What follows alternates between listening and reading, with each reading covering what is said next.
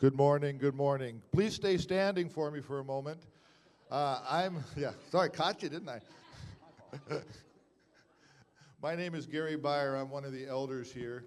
And I'm one of the elders who, if you say, remember when, I'm the guy who can remember when, okay?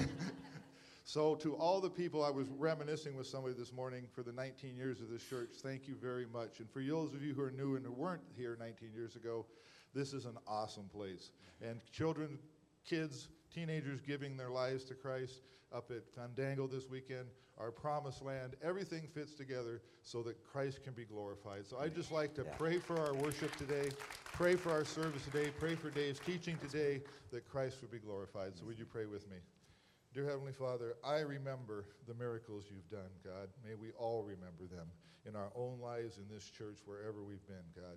Would you bless this worship today, God? You inhabit the praises of your people, God. You inhabit your word, and your word does not go out and come back empty, God. So I pray for Dave's teaching today. I pray for it to be a blessing to everyone who can hear it, to those online, for everyone who hears it later, God. I pray for all the services today, that your spirit would be mighty here. In Jesus' name, amen. Amen. Thanks, Gary. I want you to stay on your feet. For this reason, we're going to read God's word to you, and I want you to have your full strength when it hits you this morning. I want you to really receive God's word before we get into any of my teaching or takes on it this week. And so please listen to the word of God this morning from Philippians chapter 1, verses 27 through 30. Whatever happens, conduct yourselves in a manner worthy of the gospel of Christ.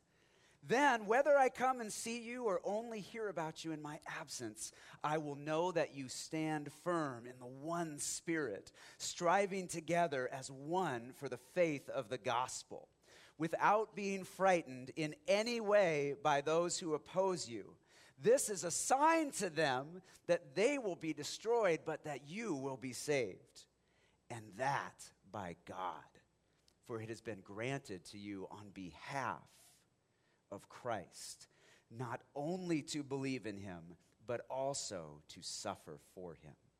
Since you are going through the same struggle you saw that I had, and now hear that I still have. That's the word of God for this morning. You may be seated now. You've earned it. I want to walk through our passage together today. We are a center for life change built on God's perfect word, and we're going to walk through the letter of Paul to the Philippians. We're only a couple paragraphs into chapter 1, and I want to start with the first two words of these verses. Whatever happens. Can you say that back to me? Whatever happens. A lot is going to happen in your life. Can I get amen if a lot has already happened in your life? A lot of our students will be at tonight's service because of camp. They would have to say, okay, I believe you. A lot's going to happen in my life. But specifically in this passage, St. Paul is talking about whatever happens with his imprisonment, with his situation where he has been thrown under arrest for his boldness in the gospel, and he is a prisoner for Christ. But I think almost as a means of serendipity, the translators of the Bible choose great words sometimes to get something across. And there's this phrase that applies very well to our life, whatever happens. For some of you, no joke, over our 3 services and whoever might stumble upon this teaching this week, there's a chance of maybe even an imprisonment. Whether it be for nefarious reasons or some day in the future when standing for Christ is not accepted, even less than it is now. But more likely, whatever happens for most of us has to do with a health struggle. Maybe a divorce or an infidelity.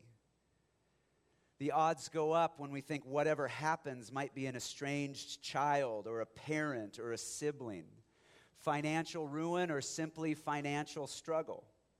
Depression, anxiety, grieving. And oftentimes in our church, I've seen it be the loss of someone that one of us wasn't prepared to lose. Whatever happens. St. Paul says, whatever happens, conduct yourselves in a manner worthy of the gospel of Christ. Church, don't miss this today when so little is expected of the church by our culture and our fellow Christians, but so much is expected and so little has changed in what our Heavenly Father and our glorious Lord Jesus Christ expects of us. Whatever happens, conduct yourselves in a manner worthy of the gospel of Christ. I want to be a voice in the wilderness saying today that God still cares about our conduct. The church, I believe, has swung from caring too much about the little nuances of everyone's rules and legalisms in life to now largely being over here where it doesn't matter at all and we don't really care about anything. And I understand it's not popular or hip to talk about this, but I do want to say, and using Paul's words, that God cares so much about our conduct and there is no excuses. And the reason is not ourselves or our reputation. The reason is the gospel of Jesus Christ. The life centering that we have on this message and reality that God so loved the world that he gave his one and only Son, that he did not send his Son to condemn the world, but to save the world. Whatever happens, live a life worthy of the gospel. And before we go any further, I want to ask you this morning, keep your answers to yourself right now, but do you live a life worthy of the gospel of Jesus Christ? If no, will you repent of it right now? Will you say, I know that I haven't been living a life worthy of the gospel of Jesus Christ, but I know in this moment that God wants me to. Will you repent, which is simply to turn from your sin and turn towards Jesus Christ? People say, Dave, don't say sin, don't say repent, don't say hell. Real Christians are repenting every day. It's not something we shake our fingers at the world with. It's something that we point at our own hearts and realize that every day often involves repenting of an attitude or an action or a relationship or some kind of thing in our life. Will you, church, exchange the chains of worldly acceptance, which is pleasant in the short term, for the liberating freedom that is found in Jesus Christ? Will you live lives that are worthy of the gospel of Jesus Christ? Will we stop making excuses for ourselves, excuses for our children, excuses for our habits, excuses? It's okay. I shouldn't say it's okay, but it's expected to sin and to fall and to stumble. But it is expected in the Christian heart to valiantly accept the forgiveness of God and to turn from those things. Of note, the Greek for this phrase, conduct yourselves, which is translated a lot of different ways by different versions of the Bible, is this Greek word which has a meaning of usually politics or citizenship. And the best way to read it would be to say, to Paul saying, citizen yourselves in a way. Live your life out as a citizen, but not so much of this world, but as a citizen of the kingdom of God. The Philippian people knew the promises and the blessings and the drawbacks and the responsibilities that came with being a Roman citizen and what it was to be trying to live for Jesus Christ when it often went against popular opinion, against the law of the land. And Paul reminds them in a way that would hit their ears in a way that doesn't hit ours quite as obviously. You're of this kingdom, the kingdom of God in Jesus Christ, and conduct yourselves, obey the laws of that land, if you will. They knew the duties, the responsibilities of Roman citizenship, but Paul needed them to know, like you and I need to know, that we are first and foremost, as God's beloved sons and daughters, we are children of the kingdom of God. Amen?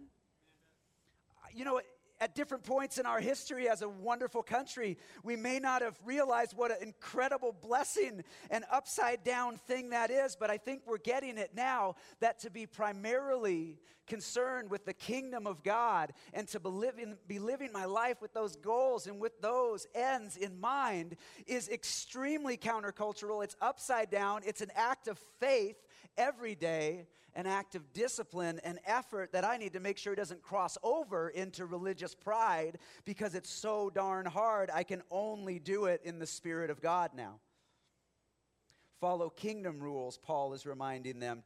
Kingdom traditions, kingdom ways, kingdom customs. Whatever happens, Southside, let's live a life worthy of the gospel of Jesus Christ. Are you living worthy? Paul, remember, he's writing from prison, and Eric taught us last week about how much he wants to go and be with them, but how real it might be that he dies in that prison cell or one just like it. And so he's thinking out loud, inspired by the Holy Spirit, saying, then, whether I come and see you or I only hear about you in my absence, I will know that you stand firm in the one Spirit, striving together as one for the faith of the gospel. I want to remind you and teach some of you what it is to live a life worthy of the gospel. First thing that comes to mind and that the scriptures teach us is we should all live our lives for an audience of one. I was listening to a podcast this weekend that said most of men's accomplishments are boiled down to either trying to please their father or trying to go the exact opposite direction and trying to do something that will show their father that they're not the failure or the inadequate human being that they were raised to believe they were. But we can't fall into those traps. Whether it be our father, our mother, a sibling, a pastor, a teacher, a coach, a culture, we've got to live our lives for an audience of one. We please Jesus first and Jesus alone. Hebrews 12:2, memorize it if you haven't, fixing our eyes on Jesus, the author and perfecter of faith, who for the joy set before him endured the cross, despising the shame, and has sat down at the right hand of the throne of God. Write these scriptures down. If you don't do anything else today, remember them. Psalm 1:1-3. How blessed is the man, or of course woman, who does not walk in the counsel of the wicked, nor stand in the path of sinners, nor sit in the seat of scoffers or mockers, but his delight is in the law of the Lord, and in his law he meditates day and night. He will be like a tree firmly planted by streams of water, which yields its fruit in season, and its leaf does not wither. And in whatever he does, he prospers. How do I live a life worthy of the gospel? I live my life for an audience of one. You and I care more what Jesus thinks than what the person down the road or the person in our past or the imaginary voice within even. We care what God, through his blessed Son, Jesus Christ, as we walk in the Spirit, thinks. Also, in Paul's instruction is to do what it takes to have brothers and sisters in Christ. And I got to be honest, all day, even though it's such a joyous passage, I felt this Spirit upon me to bring it with some firmness and with some conviction and with some phrases like, let's stop making excuses, or let's stop blaming others, or let's stop settling for less. We're not going to make it as brothers and sisters in Christ without warriors standing next to us and prayers praying for us, and where fellowship turns from food to a ferocity of faith. We need each other. Hebrews 10 gives us just the simplest thing. Hebrews 10:24-25 says, just don't stop getting together. Half the battle is showing up for things like church and your group and your service opportunity. Don't give up. Christians, you could revolutionize the next 3 generations of your family if you just said, we're going to church Sunday morning. That's what we do. And I wish, and I understand why just going to church doesn't cut it, but I've never seen anything work better or show more evidence than the people who say, that's the Lord's day and I'm there. Whether I'm here, there, or everywhere, when there is an opportunity to be with God's people, I take it.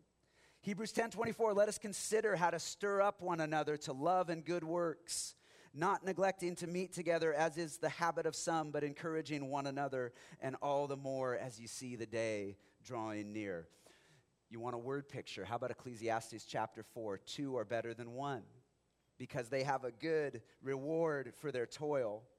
For if they fall, one will lift up his fellow, but woe to him who is alone when he falls and has not another to lift him up.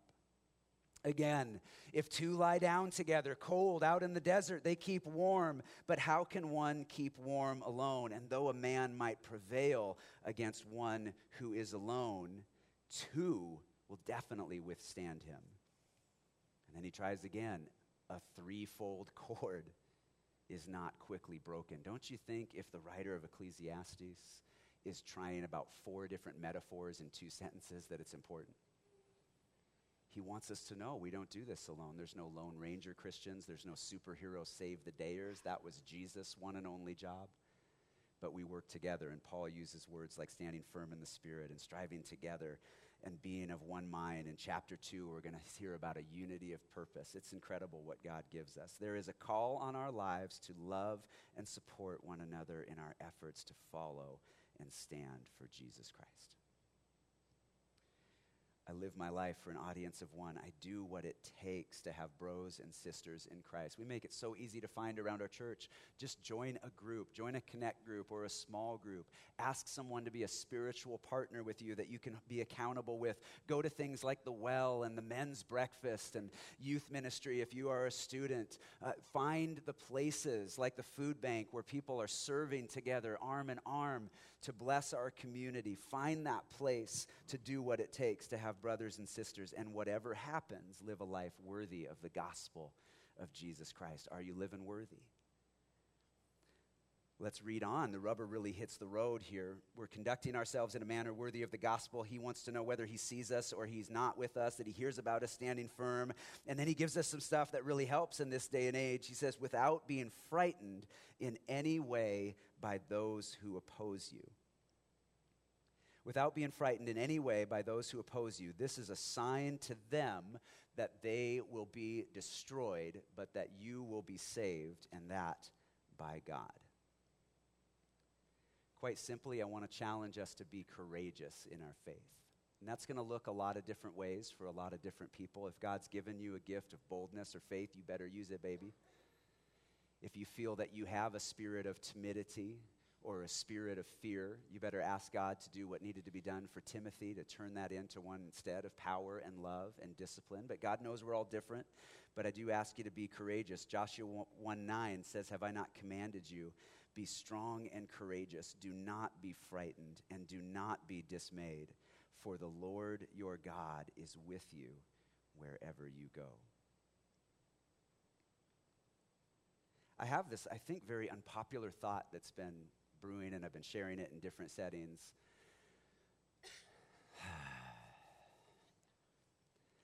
We talk a lot about, oh, it was so much worse back then. You know, Paul gets thrown in prison. Martyrs, so much worse. You couldn't do anything. You couldn't say anything. We look back and we go, we look into other countries and we go, it's so barbaric. Here's my big unpopular idea.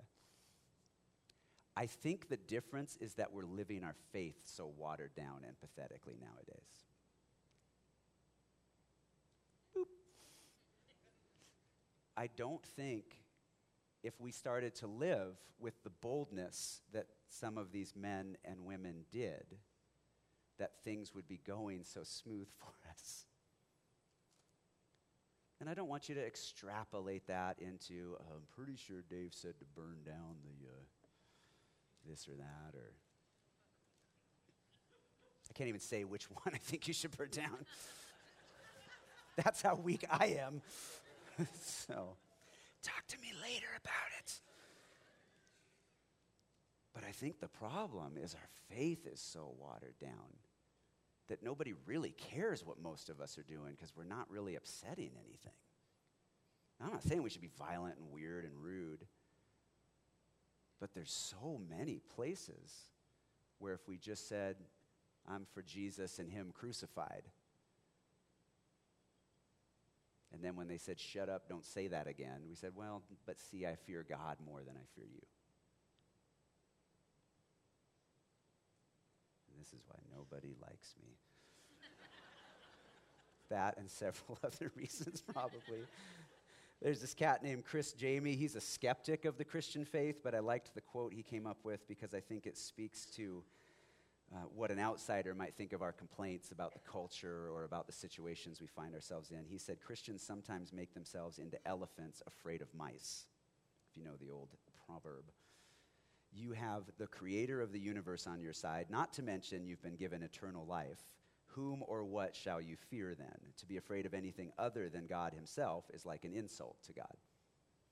Easy for him to say that about us outside of the faith, but I think has a ring of truth nonetheless. Love that song we were just singing, Fear No Evil. It can just be a song lyric or it can be a battle cry. Whatever happens, live a life worthy of the gospel. I'm doing it for an audience of one. I'm making sure I have a band of brothers or sisters or both around me. I'm going to be courageous. And then the scriptures tell us about a precious promise of God. For it has been granted to you on behalf of Christ, not only to believe in him, but also to suffer for him. Can we say thanks, God, for that precious promise? I've always read this, I think I've always read this one wrong, as a promise that, yay, here's a promise, you get granted. The actual Greek word would be you have been graced with this. It has been graced to you on behalf of Christ to suffer. And I always kind of read it as, okay, I'm supposed to like that. I'm supposed to be on board with that. I think there's something deeper here. As I looked into it this week and as I looked at other scriptures and as I tried to understand what is this promise, I believe there is a supernatural strength for the genuine Christ follower to persevere and endure suffering that is unique. So what's been granted to us is to suffer, but to stand up under it. Like those amazing quotes that Eric shared last week about some of the first martyrs or some of the first famous recorded martyrs, that they would rather go to the gallows and have God be glorified than to have someone plead their case and free them at the last moment. It has been granted to you, has been graced to you on behalf of Christ, not only to believe in him, but I think in here is this thought of perseverance and an ability, like Jesus had told the disciples, you're going to know what to say at the precise moment. You're going to be, Peter's going to ask to sift you like wheat, and yet you're still going to stand and lead the church. And so I see this fourth reality to living worthy of the gospel that's right here in the scriptures today. Lean on the supernatural strength of the Lord. It's not just been granted to us to suffer, although sometimes it may feel that way. It's been granted to us to suffer and to uniquely persevere and overcome. We are more than overcomers, the scriptures say. There is no forces or evil or principalities that can come against us that's greater and can separate us from the love of God, like it says in Romans 8:38 and 39. Lean on the supernatural strength of God. Back to James, which we taught a year ago or so. Blessed is the one who perseveres under trial, because having stood the test, that person will receive the crown of life that the Lord has promised to those who love him. The message relates one of the messages to the 7 churches of Revelation. I see what you've done, your hard work, your refusal to quit. I know you can't stomach evil, that you weed out apostolic pretenders. I know your persistence, your courage in my cause, that you never wear out. And just whatever you're going through, whether it's persecution or just health and being beleaguered by what life has put you through, lean on the supernatural strength of the Lord. Paul finishes up in verse 30. It's been granted to you on behalf of Christ not only to believe in him, but also to suffer for him, since you are going through the same struggle you saw I had, and now hear that I still have. Now, we know the struggles Paul had. I've decided not to, for the third week in a row, read 2 Corinthians 11, where Paul reminds us that he was beaten and imprisoned and this and this and this and this, and the worst thing that ever happened to him is he had to take care of the church. I'm not going to read that one again, but I just did. Paul never jumped out. Paul never looked for the release valve. Paul didn't decide, I was promised this role as a great voice to the Gentiles and called out, and I'm uniquely intelligent and learned and worldly in the culture of the day, and so God must want to use that to exalt me. When Paul quickly realized that he would suffer for the Lord's sake, he embraced that calling. And even in this moment, as he talks about the struggles that he's having or had in the prison, being passed around from magistrate to ruler, being put in all kinds of different situations, he realizes he's chained to his captors, and so he shares the gospel with them. He realizes that if they understand, I'm here for Jesus, not for theft, not for blasphemy, not for anything, but just for this weird thing that because I'm standing up for Christ and they don't understand what that is, they don't like it, they've thrown me in here. It helps me for us to understand that we should draw inspiration from the Scriptures. We can't talk to Paul. We can't pull him over. We can guess and we can wonder and try to get in their heads, but here it is. God has revealed to us in his word how we can persevere, how we can live lives that are worthy of the gospel of Christ, what it means to precisely to do those things. We draw inspiration from the Scriptures. James chapter 5, verse 11, as you know, James wrote, we count as blessed those who have persevered.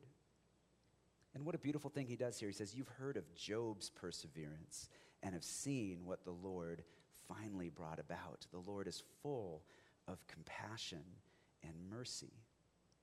And James was brilliant. He took like the worst story in the Bible, the one that they would say, hey, I'll do anything but what you did to that guy. And he uses that as the example. Take a look at that example and see how the Lord is full of compassion and mercy. And then if you're wondering how to get into the Bible, I hope that you all have seen, if you've been around God for a bit, Hebrews chapter 11. Hebrews chapter 11 would not fit on one slide. It is a beautiful, beautiful passage. And as it goes through what it is to walk and live by faith, you'll just see these names pop out. And if you have a good Bible or a browser, you can go catch all of those stories. But it just goes through the history of God's people. And I think it's helpful sometimes to kind of connect to one in your personal life, to think who's going through kind of what I did or what's giving me inspiration. We had a beautiful talk in our pastors' meeting this week where Pastor Jim was just talking about in his men's group, how can we get in God's word on our own? And they came up with this idea of just saying, what's the floor of how many times? You know, we talk about what's the ceiling. Well, there's no ceiling to how much time we want to spend with God, but what's the floor? How can we live if we don't get in God's word personally? Is it once a week? Is it twice a week? We don't want to be legalists. We would hope it would be every day, and we would hope that God would be exciting our hearts to get in there. But what's that point where I just will not go with the world and with the church today, and I will say, I will open my Bible myself and be blessed? We got to draw inspiration from the Scriptures. We're not going to get it from our friends. Our friends are always going to tell us, you're right, they're wrong. Our friends want to be our friends. They want to be understood. They want us to feel that they understand. It's that powerful testimony that God's word has, that it will always tell you the truth and the whole truth and the unvarnished truth. That's one more way to live a life worthy of the gospel. I don't know how many of you got to go to John Hook Christensen's memorial service just a couple Sundays ago in this room. And it was really neat just getting to talk about his faith in Christ and having all kinds of different people in the church who knew of his faith but had not met several of us and vice versa.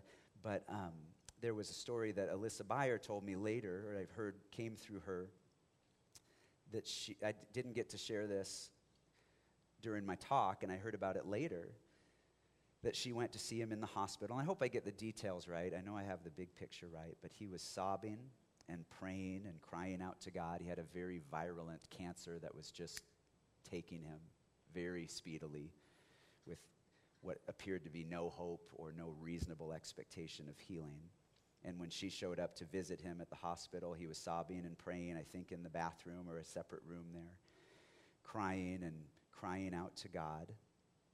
And I think, as any of us would, she probably assumed that he was in despair about his own cancer and was bargaining with God and was saying, please God, help me. Please God, heal me. Please God, if you do this, I'll do this for you. But listening closer, it appeared and it became clear that he had seen or visited several children with cancer and was instead in his prayers asking God, God, I know I'm going to die, so can you give their cancer to me?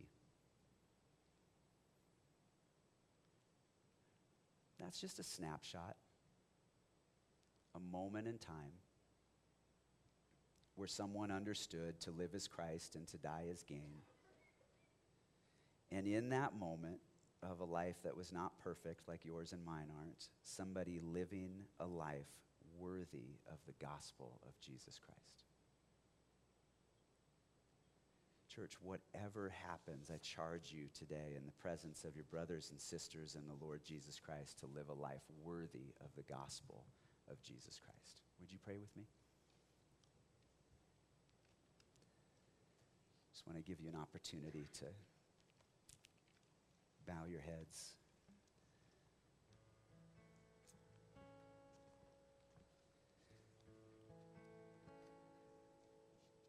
To ready your hearts for the adoration of our King.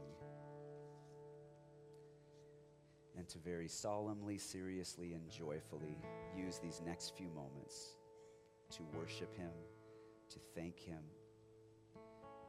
to make your prayers known that you want to live worthy, to confess any sins that have made you feel unworthy. You're not unworthy positionally. God loves you. If you're in Christ, he is crazy about you. But we live in the real world, and we understand that sometimes when we get sideways in our bitterness or our loneliness or in our sinful activities, that we feel as if we are unworthy. And it's time to then express our repentance to God, to seek out the restoration of our relationship with him or with others. And so use that time right now. God, we just take the next few moments before we open our mouths together to open our hearts individually as brothers and sisters to you, God, to say, I want to be worthy of you, Lord. I want to live worthy of you.